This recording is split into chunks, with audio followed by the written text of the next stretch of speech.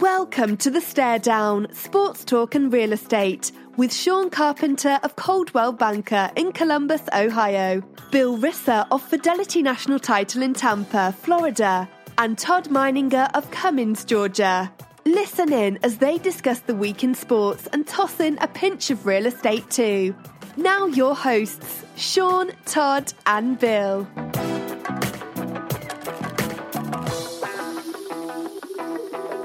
Hey, greetings everyone, and welcome to another episode of the StareDown. It's our weekly sports talk and real estate show where we talk a lot about sports, a little about real estate, and whatever else is on our minds. I'm Sean Carpenter in Columbus, Ohio. I'm the main host, joined by Todd Meininger in Cumming, Georgia, and Che Brewer out in Portland, Oregon. We're missing Bill Risser because tonight is Oscars night, and Bill is a movieophile. What's the word? A theater nerd? What's the right word for that? Broadway geek. Yeah. I don't know. Yeah. But he has a tradition where he watches the Oscars. He brings family in. They do pools and they do big spreads. And so we're recording without him. But guys, we got a lot to talk about. So let's jump right into it. First of all, how was your week, Todd? What's going on? Back in the saddle after a week at sea? How are you? Yeah, back in the saddle. Also, by the way, shout out to Cindy Risser, her birthday tomorrow. Another reason we couldn't postpone the show. So we'll catch up with Bill next week. Back at it, man. Closed a big job on Wednesday. So just when I was getting my land legs, had something that I've been working on a long time fall in my lap. You know, Sean and Che, you're the same way. Things, quote unquote, fall in your lap, but it's not from months, weeks, sometimes a year of effort.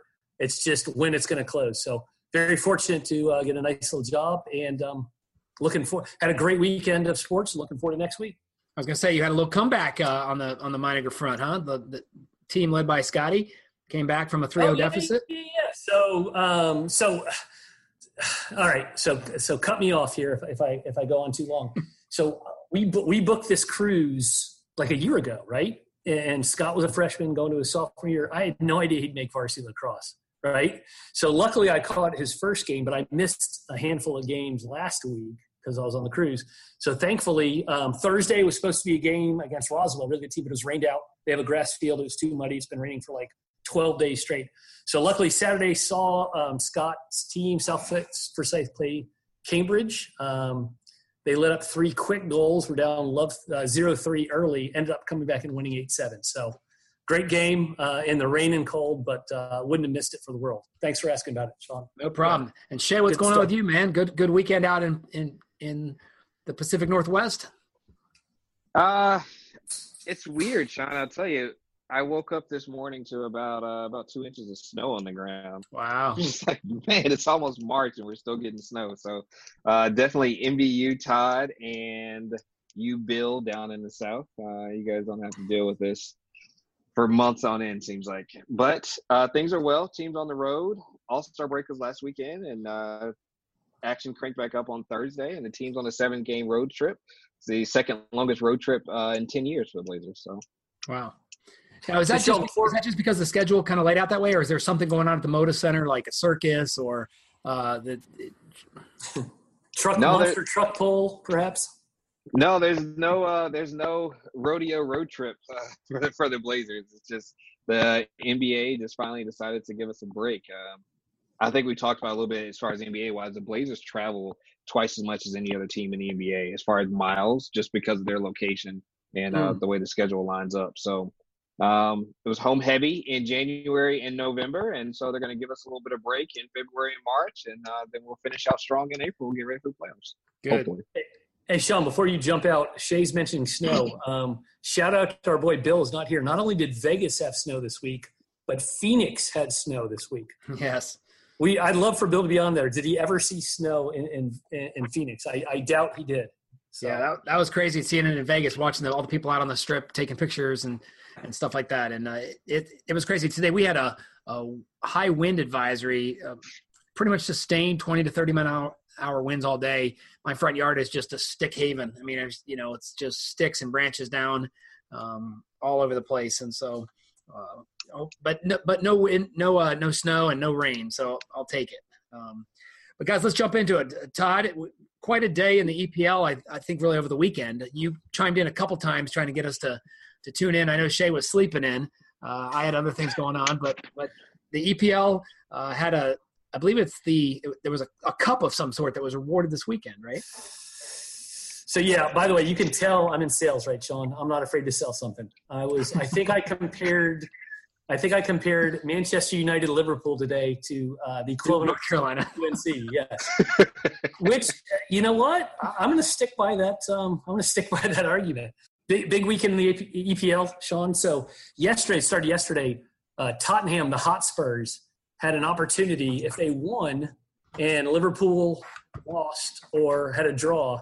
They actually, I believe, don't quote me on this, but they could control their own destiny to be in the league championship race, right? So they ended up falling to Burnley 2-1 on the road, give up a late goal, devastating for Tottenham. Fast forward today, Liverpool versus Man United. Again, what just a great match. Manchester United haven't lost since they've gotten their new skipper. An old Arsenal gunner. His name escapes me. I think it's a Dutch name. But anyway, they've been undefeated. They uneventfully had a 0-0 draw. So with that said, Liverpool now, after 27 games, I believe, they are 1 point atop the table. They have 65 points. I'm sorry, 66. Manchester City has 65. Tottenham has 60. So anyway, that's the exciting part. And they also had the League Cup final today, and it was Chelsea versus, gosh, was it Tottenham? I'm trying to remember. I'm drawing a blank. But anyway, there was big problems with the Chelsea manager. He tried to sub out the goalie, and the goalie refused to come out in extra time.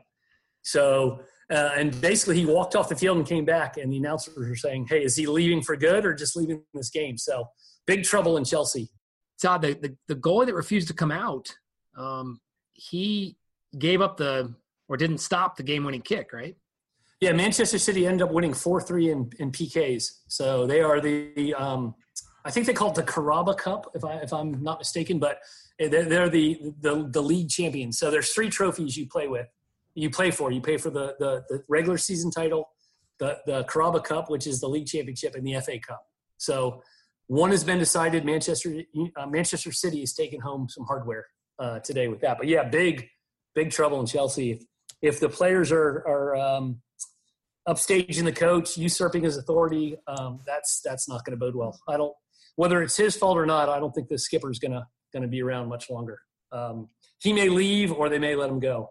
I wouldn't be surprised if he left if the players are revolting like that, right? Right. So let's stay out of the country and let's talk about golf. Down in Mexico, our first World Golf Championship of the season, DJ Dustin Johnson wins his 20th tour event. He came on the tour in 2008. He wins his 20th tour event, not as fast as Tiger or Sam Snead, but 20 wins. That gets him a lifetime exemption on the PGA Tour. Todd, we were talking off air. Not that DJ was struggling to get into any tournaments, but that's just a nice little mark to get to, obviously, for Hall of Fame potential and things like that. He wins by 5 strokes over really the best field in any tournament so far this year, until probably the Masters. Until the Players' Championship in a couple weeks. But he beats Rory by 5 strokes. With Rory stumbles with a bogey on 18. Justin Thomas comes back and ties his course record with a 62, but just struggled in rounds 2 and 3. Ian Poulter, Paul Casey, and Appy Barnrat finished tied for 3rd. And Tiger with a 10th place finish. His putting was just horrendous. Yeah. I watched a lot of that for sure. We picked DJ this week in my little golf pool I'm in, so I was a very interested spectator. He started out rough today. He had not bogeyed. So let me go back to yesterday. Yesterday on about 13 or 14, they tried to curse some of the announcers. He had not bogeyed a single hole all tournament. The next closest, every other golfer had at least bogeyed 4 holes or more. So that's how zeroed in DJ was. He ended up double bogeying, I think 17 yesterday. And we joked, hey, he's still in bogey, right? And it's a double bogey. So he ends up, he had a rough start. He ended up bogeying 2. I think Rory closed it to 2 strokes, and then DJ just went into DJ mode. And the guy's a robot. Nothing phases him at all. Good, bad, or indifferent. You can't tell if he, had a triple bogey or an eagle. I mean, he's just that guy. So before his 35th birthday, he has 20 wins, which is pretty impressive. I don't see him slowing down anytime soon at all. Yeah, and what makes him so impressive isn't just his length, because all those guys have length. I mean, Rory was regularly out-driving him today when they both pulled driver out. But his wedge game is just unbelievable, and his putting is really underrated.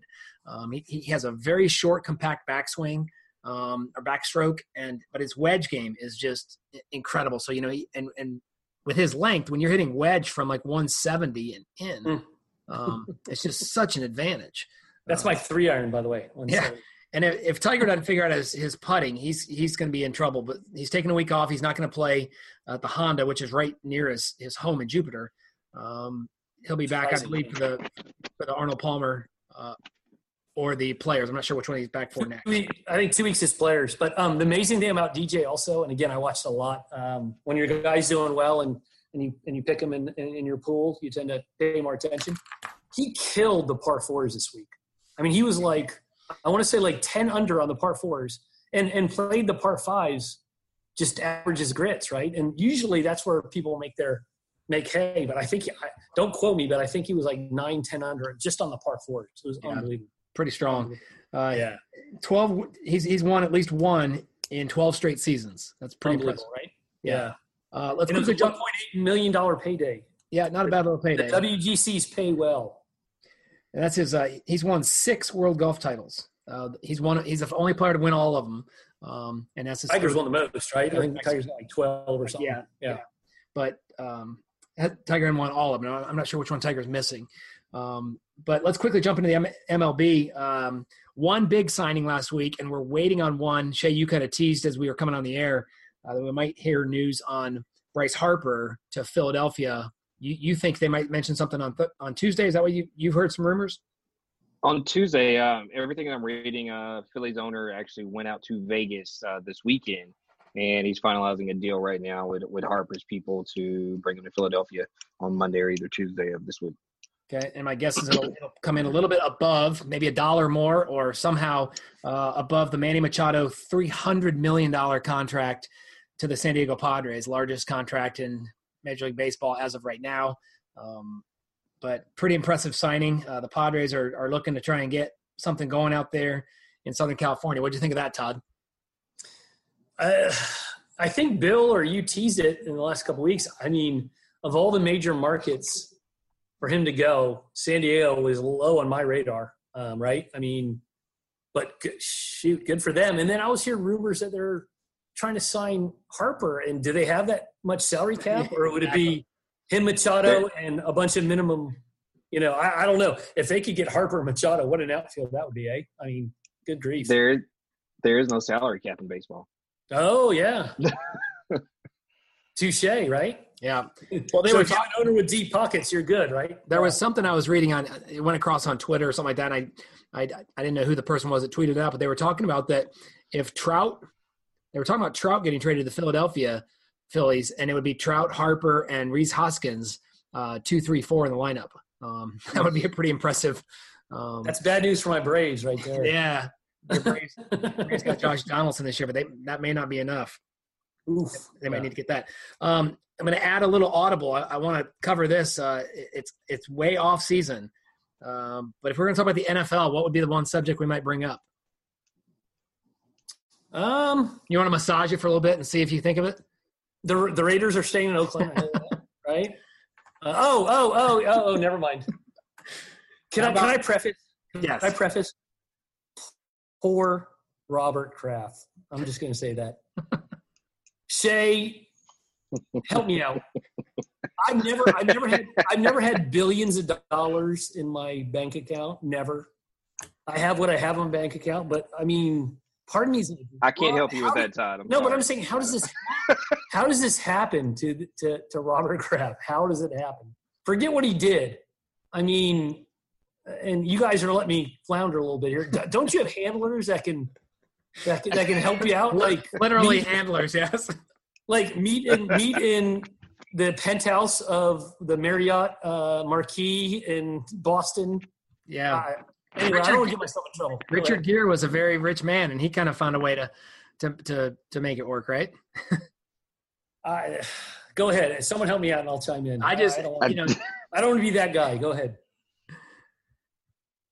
Don't go all at once, by the way. Don't go. All right, I'll go. How does Robert Kraft get himself in that situation? How does he get himself in that situation? Yeah, it's. I mean, he's a human being. I'm fine with everything. He's a human being. He's 70-something-year-old. Part of me is like, well, hey, he's got wants, desires, but how does he get himself in that situation? Apparently, there's videotape, right? I've heard there's video, so there's no denying. Not trying to watch that. No, but it's pretty damning evidence, right? It's pretty damning evidence. I would guess, yeah. And the rumor is it's not the most popular name on the list. Right. The rumor was there's other big names on the list. I don't know if they're going after sports. He's not the biggest name. I thought it was funny. The president of Barstool Sports not only made a video that kind of went viral, defending him and saying, look, it's just, this is something that, in his words, 75% of men have done. He was on Tucker Carlson, kind of defending it, saying this is a left-wing liberal conspiracy, and it blah blah blah. It was just funny. I just bring it up almost just for the awkwardness of this conversation among three guys around the country. So one of my big go ahead. What strikes me, it's not just soliciting prostitution. They're actually charging him with contributing to human trafficking. It's a ring that they're busting.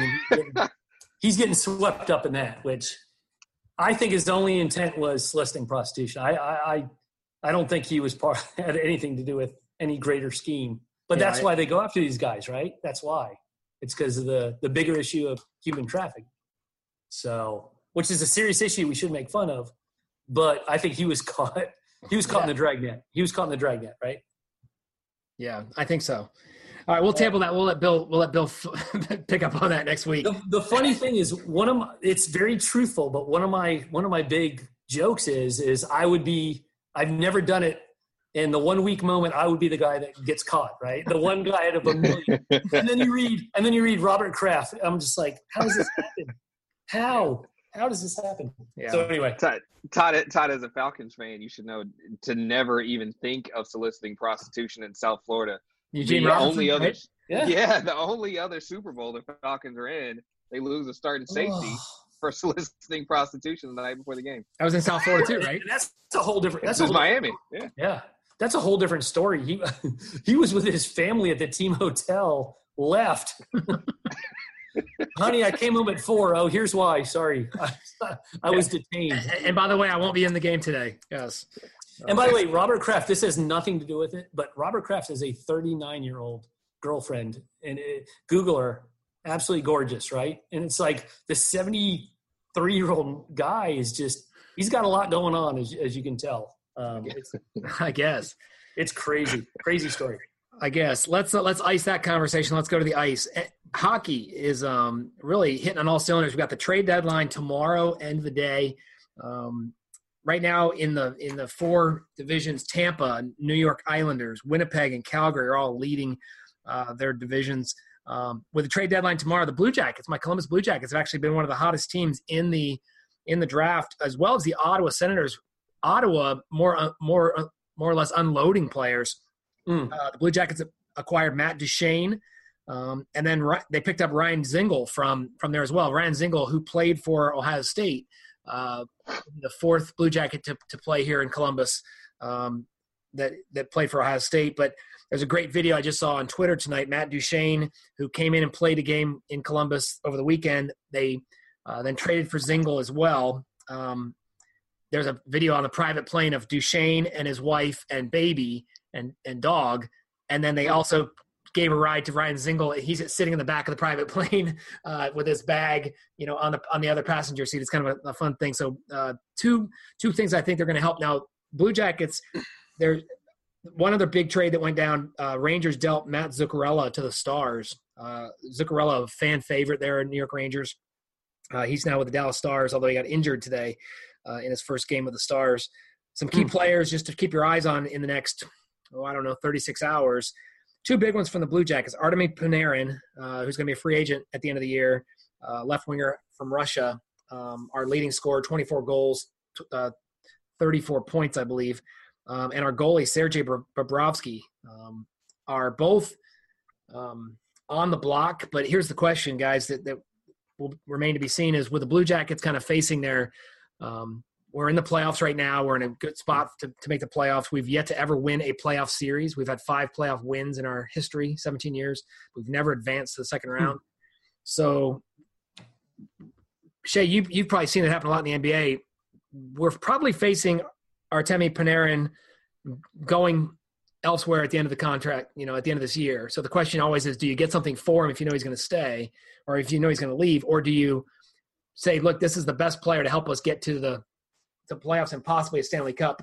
So we're not going to trade him. We're going to go all in and knowing he's probably going to leave. And same with Bobrovsky at the end. Che, what does a GM do in that situation where you're playing good? He's clearly a key piece of the team. Do you want to get something for him, or do you tell the fans, look, we're showing you that we're about winning today? I think in that Columbus situation, it's interesting because you haven't made the playoffs before. And if you keep him, you have an opportunity to make a playoff push. And if you are able to get into the playoffs, that's the gray area. Can you convince this guy to give me 2 to 3 more years? I'll pay you. We're a rising franchise. We've done something we've never been before. You're the face of the franchise. Carry the team on your back for 2 to 3 years, and let's see what happens. Maybe. I think you hold on to him just for that reason. Like if you kept lightning in a bottle type thing? Yeah, but you definitely don't want to just lose them for nothing. I bring up the Atlanta Hawks, 3 years ago when they win 60 games and they lose 4 out of their 5 starters to free agents. Yeah. Yeah, it's tough. Todd, you had your hand up. You want to say something? No. I was just I was going to turn back to you. You live in Columbus. I mean, and I think you made the playoffs. You just never won a series, right? Correct. That's the problem. So the answer is what's considered a victory in Columbus? Just winning that series and everything else is gravy, or are you guys trying to win the cup? And I think that will determine whether you stay put and just try to win that series and move on. Obviously, everyone's trying to win the cup. But as a local fan, I'd throw it back on you. What would satisfy the Blue Jacket customer? Well, here's the thing. We gave up a first-round draft pick to get Duchesne. And if we get rid of Panarin or Bobrovsky in a trade, ideally before tomorrow, we're going to get a first-round draft pick for both Panarin and Bobrovsky. There's no way those guys are going for less than a first-round draft pick. So that would replace the first-rounder we lost for Duchesne. Look, we got a good young team. I'd love to see them stay, Todd. I just don't see how they're both going to stay. If both. So we'll see. We're playing good right now. The new guys, I think, are adding some energy. We got a loyal fan base. There's no other pro team in Columbus. So we'll see what happens. 4 other names I'm just going to throw out there, and so we'll see what happens. I'll put it on the record on the recording here. Mark Stone, right winger from Ottawa. That'd be the 3rd Ottawa Senator to get dumped if they somehow get rid of them. And at this point in time, what they're doing in Ottawa, they're probably going to just try and unload a ton of payroll and build fresh. Cleaning house, huh? Yep. Jimmy Howard, goalie from Detroit. You might see him on the move tomorrow. Wayne Simmons, right winger from Philadelphia. Well-respected, kind of more of a veteran. And then Kevin Hayes, a center for the New York Rangers. You might see him on the move with the Rangers not being in the playoff push. So see what happens there. Che, let's get you on the block. Go ahead, Che. Well, I want to say before we get off hockey, shout out the Tampa Bay Lightning, 8-game win streak, and their goal differential, plus 81. I know. Plus 81. Yeah. Like no one's even close in height. Plus 81. Oof. Yeah. Wow. Yeah. Their goalie's playing great, and they're scoring, 3 to 4 a game. And that's just they're a good team right now. And right now, if you were just taking I don't know how the NHL would like a Tampa-Calgary Stanley Cup Finals. First of all, that'd be the longest distance, with the exception of Vancouver, between the two programs. But probably wouldn't be a juggernaut on the ratings. But you know what? The ratings are the true fans of hockey and the people that really appreciate the Stanley Cup would watch it. So Che, you like the Tampa tomorrow night? Tampa over under of 6 against Los Angeles? You like that? That's what you're saying? Maybe not. If they don't give up goals. No, they don't give up goals. That's too tough. God. Yeah, that's too tough. Che, let's kids, don't bet. Let's hit the NBA.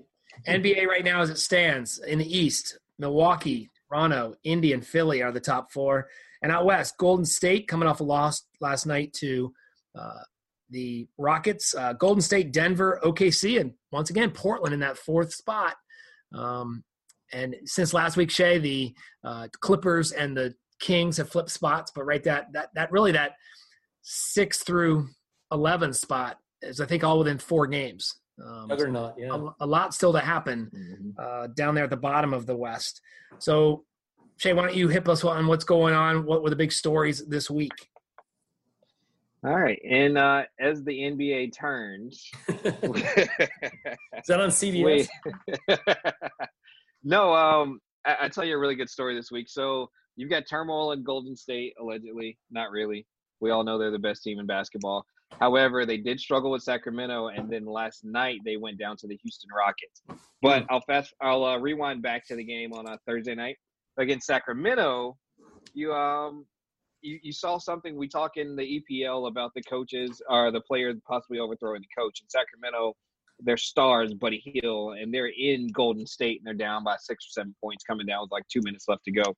And Buddy Hield takes a shot literally from the NBA logo, like almost at half court, nails it, just absolutely nails the shot, gets completely chewed out by his coach. And he's thinking, the shot went in, we're losing, I made it, what's the problem, right? And they're in Golden State, and it's a great scene because Kevin Durant's right there, and Kevin Durant's laughing like, is your coach really yelling at you for making a shot and you're losing in a game? And so the next possession, coach calls a timeout. They run an out-of-bounds underplay, and the play's not designed to go to Buddy Hield. And instead of following the play, Buddy jacks up another 3 and makes it. And so now you're looking at a 1-point game, and the coach is livid. So Golden State goes to the line, makes 1 or 2 free throws. They come back down. So Sacramento has the last possession down 2, and they draw up a play. And the play is designed for Buddy to actually shoot the 3 this time, and he doesn't shoot it. He's wide open at the 3-point line, refuses to take the shot because his coach just yelled at him the last 2 possessions down the court. They lose the game. But and I tell you that story because NBA Twitter kind of went crazy over it. Damian Lillard even was super critical of the coach there in Sacramento, and he came out and he said, I wouldn't shoot the ball either if my coach is yelling at me the whole time. What's the problem? We're trying to win a game, and I'm making shots, and I'm the star of the team. What's the problem? So, but so Che, I know you coached, and Sean, Ryan went through the leagues. Every one of us have watched basketball where you go, no, and it goes in, and you're like, yes. So obviously there's bigger fish to fry with that coach picking that as an example. But I was just thinking of you're like, no. Oh, and in. All right, cool. Yeah. There's an underlying issue, right? And he's trying to make a point, I imagine. And Sacramento's a good young team. I talked about them last week on the podcast, but Sacramento's a good young team. They made some moves at the trade deadline, and I legitimately believe they will be in the Western Conference playoffs this year. And in the next 2 to 3 years, watch out for Sacramento. They got new ownership there. Vlade Divac is the GM there, and I think they just got a new arena. They're looking to win. They're looking to win now. So I wouldn't be surprised if Sacramento made some noise in the near future. Che, on the out east, Boston, and boy, as much drama as they've had, they're kind of just right in that spot where they're set up right now. I think they're in the 5th slot, so they play Philly. Once again, Philly, a young team. Boston with Kyrie and Horford and some of the older veterans. What do you make of Boston? Are they kind of just hanging around the chicken coop, or what's going on with them? You got a lot of pressure on Kyrie. Boston had a lot of success last year, but if we recall, Boston's success came with Kyrie on the bench last year. So now you got your star and you've got arguably one of the best closers in the NBA back, and they're not experiencing as much success in the regular season. But I question, do the younger guys and do the other pieces really understand their role with Kyrie being back? And it's a lot of uncertainty of if Kyrie will return next year. Are you going to trade Kyrie and try to bring in Anthony Davis? And that creates a lot of tension, especially with younger players like a Jason Tatum and a Jaylen Brown and Terry Rozier and those guys. Okay. OKC kind of just quietly in that third spot out west. Houston, I believe, is in the 5 spot. Is that right? Houston is in the 5 spot, but they had a really big win last night, taking down Golden State in Oracle without James Harden. He had flu-like symptoms. I think you're just at this point, now that you have Chris Paul back healthy, you're trying to manage his workload to get ready for the true second season, which is the NBA playoffs. And Draymond Green went out with a foot injury in that one, but it looks like he's going to be okay. Yeah, he's just got a sprained ankle. He'll be okay. He's a tough guy. Okay. I got a question for an NBA expert. Sean, you and I are both huge Billy Donovan fans for what he did at the University of Florida. So I'll say I'm not an NBA guy. I'm peripheral. How is he as an NBA coach? I mean, I know he had Durant and Harden. Yeah. So, I mean, how is he as an NBA coach? I think Billy Donovan is an excellent NBA coach. Losing Kevin Durant and with the pieces that he had, managing expectations while still making the playoffs and essentially rebuilding that roster. You think about last year, the experiment with Carmelo Anthony didn't necessarily work out the way they wanted it to. But he maximized Paul George. He got Russell Westbrook to buy in and take a completely different role. Russell Westbrook isn't scoring 50 points a game now, but he's still averaging a triple-double. And now you've essentially got Paul George to buy into the system, and he's an MVP candidate. And you've got guys like Dennis Schroeder and Andre Robinson that most people that don't watch the NBA every day, they've never heard of these guys, and they're contributing and playing valuable minutes. Even a Steven Adams, Steven Adams is so underrated, man. He works, man. He's a worker. So this is. Go ahead, finish up. I'm sorry. No, I just think that's all. You can give all the credit to Billy Donovan. Billy Donovan's painted the picture and got those guys to buy in there. So this kid from Providence, he's from New York, went to Providence, made the Final Four. Went up through the rankings, landed the Florida job, how he did that, right? And then totally took advantage. Went to the Magic, signed for a day. And if you guys remember, I think his son was like 13 or 14. And that's what brought him back to Gainesville. He's like, I just, I don't want to leave when my son's in high school. And then as soon as his son, graduated, you can tell it wasn't if, it was when he was going to jump the NBA. I think had a fantastic opportunity with Westbrook and Durant. I mean, what a perfect fit. And then Durant up and leaves. And obviously he's still around, hadn't been fired, which is a lot for an NBA coach. But again, as a outside guy looking in, I just was curious to see his value and his stock as an NBA coach. Because certainly college and before that, I mean, we have nothing but, mad respect and admiration for him for sure. I think you consider Mike Malone out in Denver. What he's doing in Denver has Denver as the number 2 seed in the West. But other than Mike Malone, I think Billy Donovan's a real candidate for the NBA Coach of the Year as well. Wow, interesting. Hey, let's finish up with the best player in the NBA, or at least current, and that would be LeBron. He is really trying to get in these young guys' heads about it's time for them to step it up and get in playoff mode. So Che, here's my question. Does LeBron continue to be that guy that drives to the inches from the rim and passes it out for the open shot, or does he take over and start scoring 40, 45 a game to try and take this team to the playoffs? I don't think you see a spike increase in LeBron scoring. I think he still distributes the ball. LeBron's always been more Magic than Michael. Yeah. If you guys know what I mean. Yeah. And so that's his true game. And LeBron knows that in order to win, he has to get these other guys to buy back in. And he has to show those guys that he believes in them, especially after everything they went through in the last 2 to 3 weeks with essentially all of their names being linked to trades to bring in Anthony Davis. Yeah. That's probably the quote of the whole show. LeBron's always been more Magic than Michael. Yeah. My mind's blown. I like that. That's knowledge you can't pay for. But isn't LeBron the advantage of LeBron is he's got the end game in mind. He doesn't care about division championships or anything. I think he's got, what do I need to do to get this team to make a run in the finals? I mean, and what a that's lot just of people, my perception. People don't realize about LeBron. LeBron James, I mean, yeah, it's an unbelievable stat to realize that he's made the playoffs every single year of his career.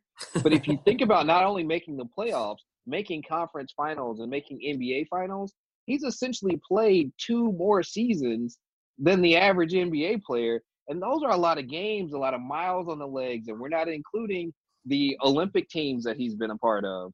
Mm-hmm. And so it wouldn't necessarily be a bad thing for LeBron and the Lakers to not make the playoffs this year.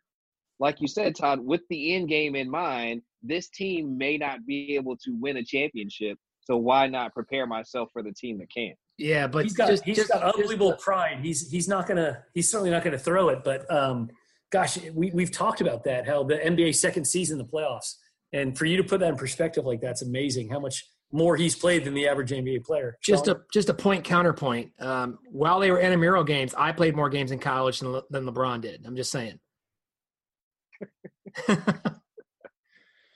Hey guys, while we're on LeBron, I'll throw one more thing out there for you. LeBron came out this week and announced that they'll start filming Space Jam 2. I heard that, yeah. This summer, right? Yep. So I did a little research on Space Jam 2. For those of I think it's one of the best sports movies, kids movies of all time. Michael Jordan and the Toon Squad, Bugs Bunny and the Toon Squad go up against the Monstars. And they strip their NBA powers, and then they have a basketball game to save the universe or whatever. So what I found out, the original Space Jam, and we talk about LeBron James' friend Rich Paul, who's now a sports agent. Think about starting to fill out this Space Jam roster, and you got LeBron James and Anthony Davis and potentially Kyrie's coming over to Clutch Sports, and Draymond Green has announced that he's going to sign with Clutch Sports. You start to see, is it for Hollywood or is it for the Lakers? Collusion issue, perhaps? Yeah, you talk about him being at the Duke Virginia game a couple of weeks ago. Was it to recruit Zion to Clutch Sports, or was it to recruit more into the movies? You know, LeBron has another agenda, and all those things played a part of him choosing to sign with the Lakers as opposed to going to any of the 29 other teams in the NBA. Wow. Yeah. That's deep. Super interesting stuff going on in the NBA. But let's go to the NCAAs. Really starting to get hot and heavy now that all the other sports are kind of either in mid-season, stretch run to the playoffs. College hoops getting really good. For some reason, I'm not sure why the schedules are where Virginia played Duke back-to-back and Tennessee and Kentucky play like in a 10-game stretch. But let's just kind of run through the top 10 and break down some things. Number 1, Duke. I believe we heard it here first. Mm-hmm. Someone in Portland said, I'm calling it now, the Tar Heels will win at Cameron on Wednesday. And sure enough. Plus 10.5, right? Was that the line, Shay? Yeah. Wow. They hopefully you took a money line. I sprinkled a little. So dabbled. Duke loses to UNC, but the bigger story in that game, besides the butt whooping, which is pretty much like about a 39.5-minute butt whooping, it was never really close. It was over early, yeah. Zion Williamson blows out his shoe, which people are giving Nike problems for. It's just a freak thing that happened. It had nothing to do with Nike shoes. But just your thoughts, Shay, on you were quick to say that'll be the last time we see Zion play. I disagree. I think he'll be back for sure at Chapel Hill, if not before. What are your thoughts on the injury and the game itself? Duke going down to Carolina in arguably one of the greatest rivalries in sports. Well, I've said it a zillion times. Duke lacks depth. Now, granted, when you have a player like Zion that goes out during a game, it's really hard to prepare and to bounce back for that, especially not knowing his status and how severe the injury was. But for a team that lacks depth and and Coach K is not the Coach K of old, it's going to be difficult. It's going to be difficult. I think even if Zion comes back, which I do think he'll play again. I think he'll come back and play again. We all know we've all played sports of some sort. You're playing not to get hurt, and maybe you're playing a little scared, and That's typically bad things happen. Bad things happen. Get hurt. Yep. And I think that's something to watch out for. And so when you hear people saying maybe Zion should sit out, I don't think it's necessarily should sit out to prevent himself from getting hurt, but to keep his mind together. I think you're not going to necessarily make this injury any worse, but you could possibly hurt something else if you go out and you don't just let it fly. Sure. They did bounce back in a big way against Syracuse, a very tough, not only team to play with that zone, but a place to play in that Carrier Dome.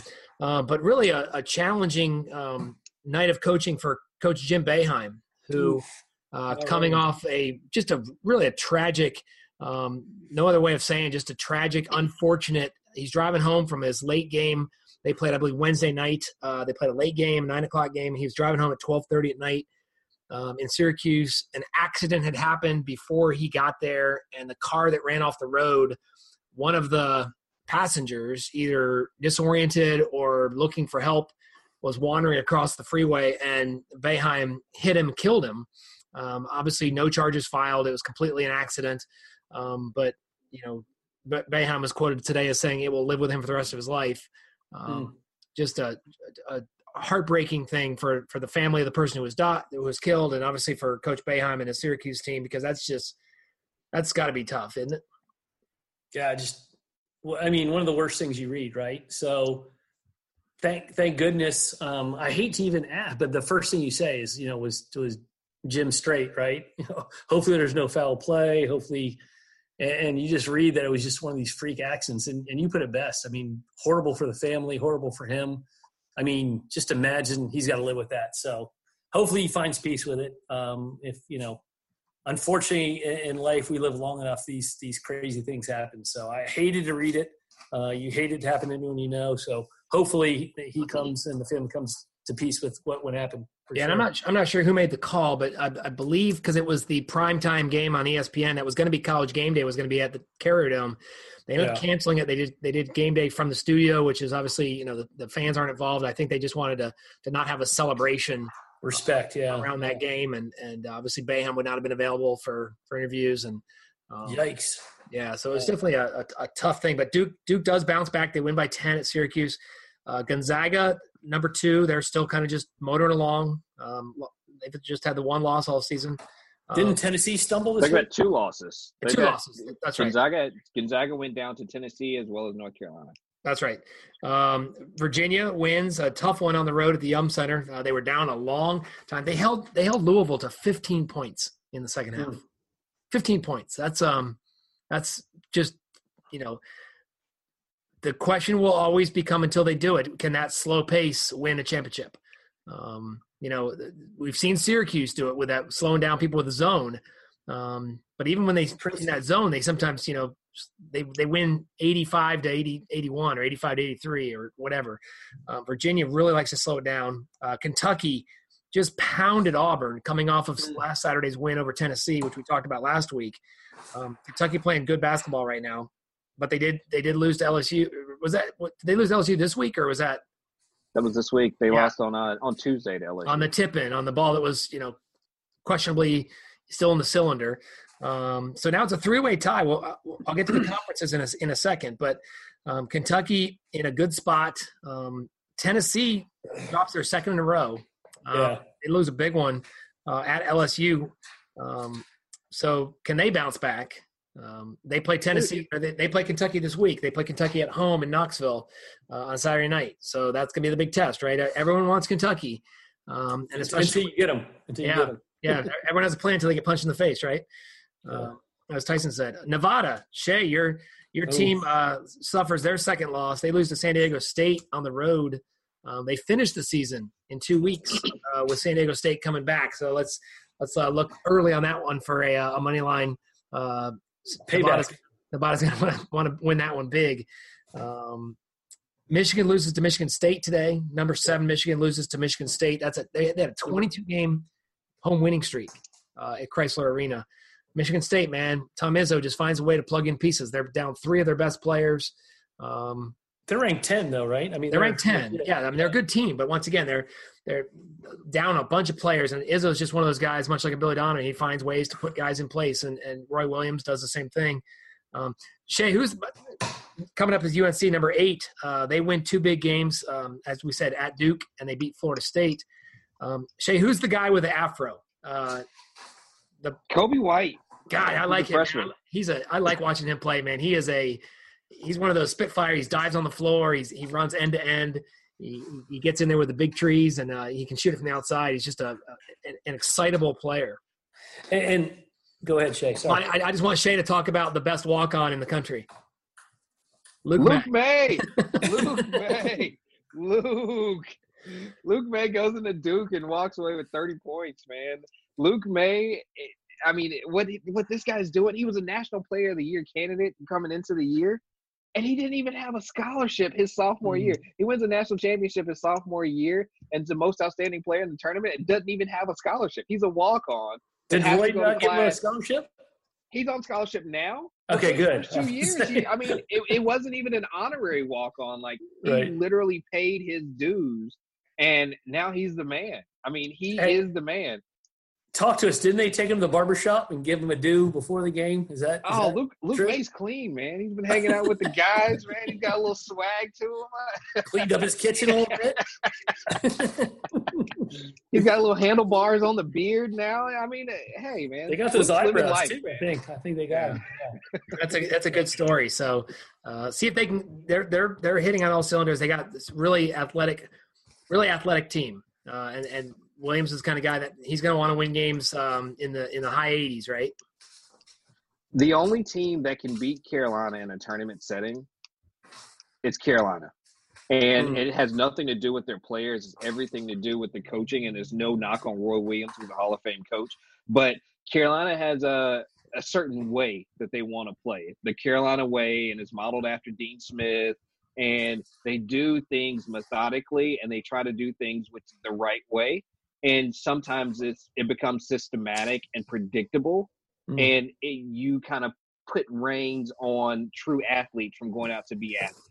You look at a guy like Nasir Little, who is a lottery pick in this year's NBA draft, who doesn't even average more than 15 minutes a game for Carolina because he's more of an athlete as opposed to a traditional basketball player, and he maybe doesn't necessarily fit in that system.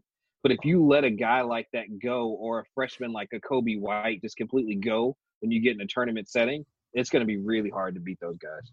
Really hard. I'll tell you, I watch almost every play of that Duke game, and I watch a little bit of the Florida State UNC game on Saturday, Shay. North Carolina really impresses me on both ends of the court with their rebounding. Not only just interior rebounding, but that Duke game, Duke was missing everything from the outside, and they were getting a lot of long rebounds, and Carolina was really blocking out their men all along the perimeter, which quickly converts to their transition game, which is a key for them. So just something to watch, that if a team can body them up and keep them off the glass, it'll be interesting to see how they adjust, because they're really, Williams clearly has taught them that the transition has to start by getting the ball off the boards. I'll tell you guys an interesting fact about North Carolina, not to stay on it too long. Do you guys know how many rebounding drills North Carolina does on a daily basis in practice? I think that is zero, right? None. Yeah. And traditionally, none. And traditionally, they're one of the best rebounding teams in the country. Traditionally, they are the best offensive rebounding team in the country. But the key to rebounding is it's defense.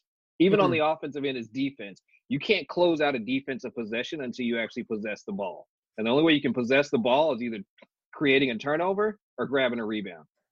And so you have to finish the drill. You have to finish a possession, and you finish that possession by securing that ball and securing that rebound at the end.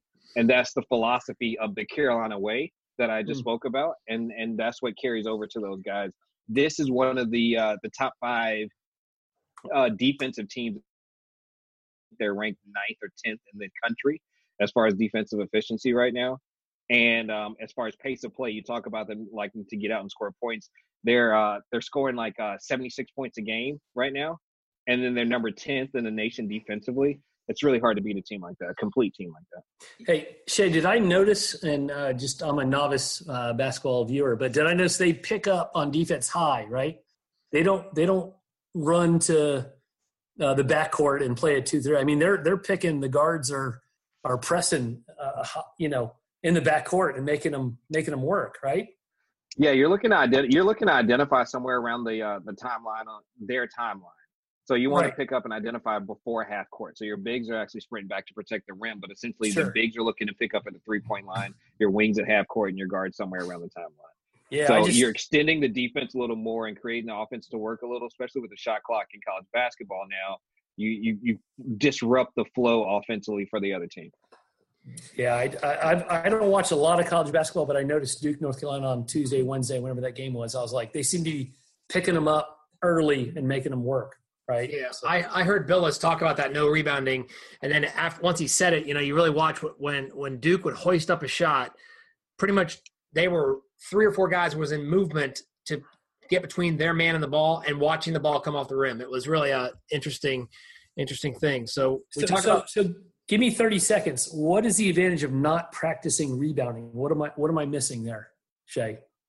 It's not a separate part of the game. It's a flow of defense. Okay. It's a part of it. You have to close out a drill and you have to secure that possession. And so that's where the rebounding comes in. And you don't have to teach toughness to a team that is going to defend all up and down the court. You don't have to teach toughness once the ball goes up into the air. Well, and I got to guess, Todd, and Che, correct me if I'm wrong, because that's the mentality of Williams when he's watching the guys play scrimmages or live action drills. And the defense isn't going to stop till they get the ball. The offense then is going to fight to try and keep their teammates from getting the ball as well, which is teaching them more offensive-minded rebounding skills. I'll tell you, while we're on college basketball, I'll go on a little deeper. We're seeing the end of an era down in the Big 12. Kansas goes down to Texas Tech by 29 points, right? Yeah.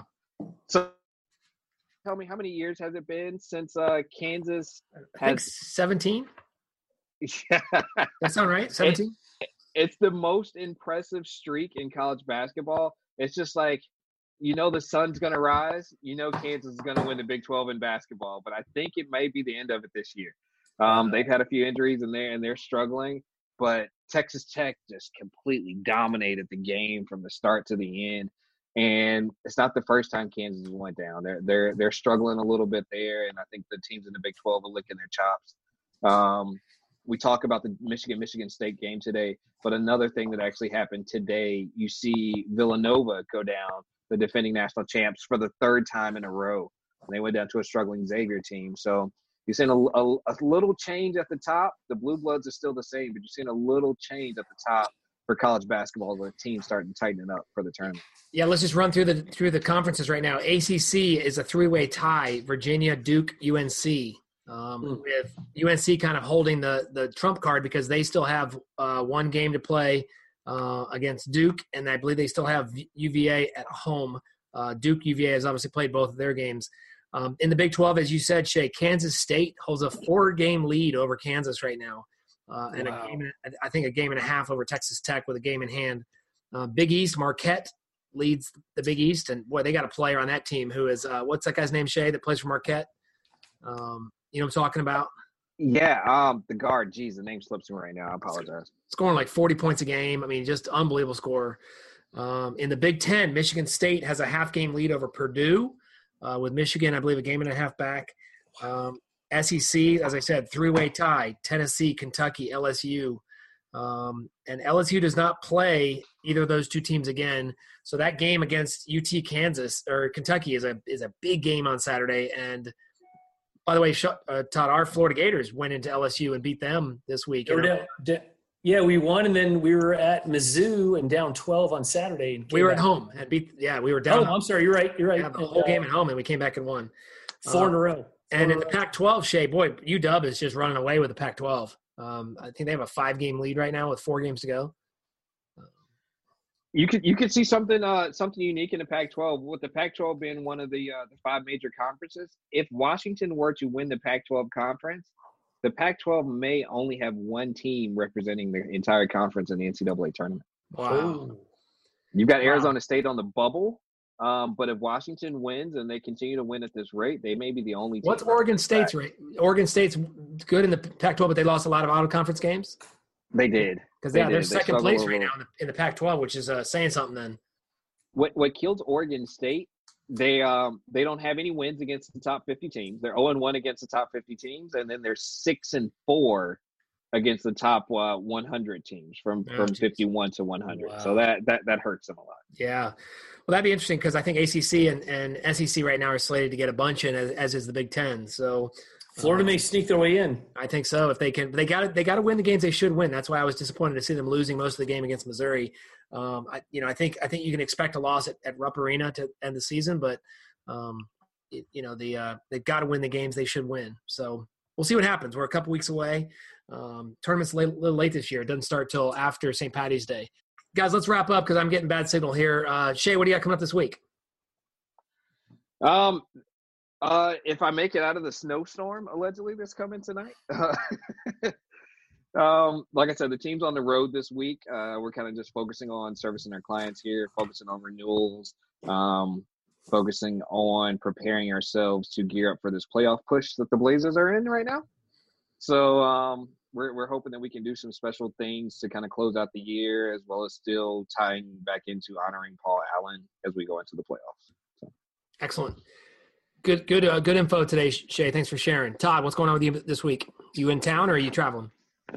So tomorrow I'm going to Birmingham, Alabama. It's our team meeting.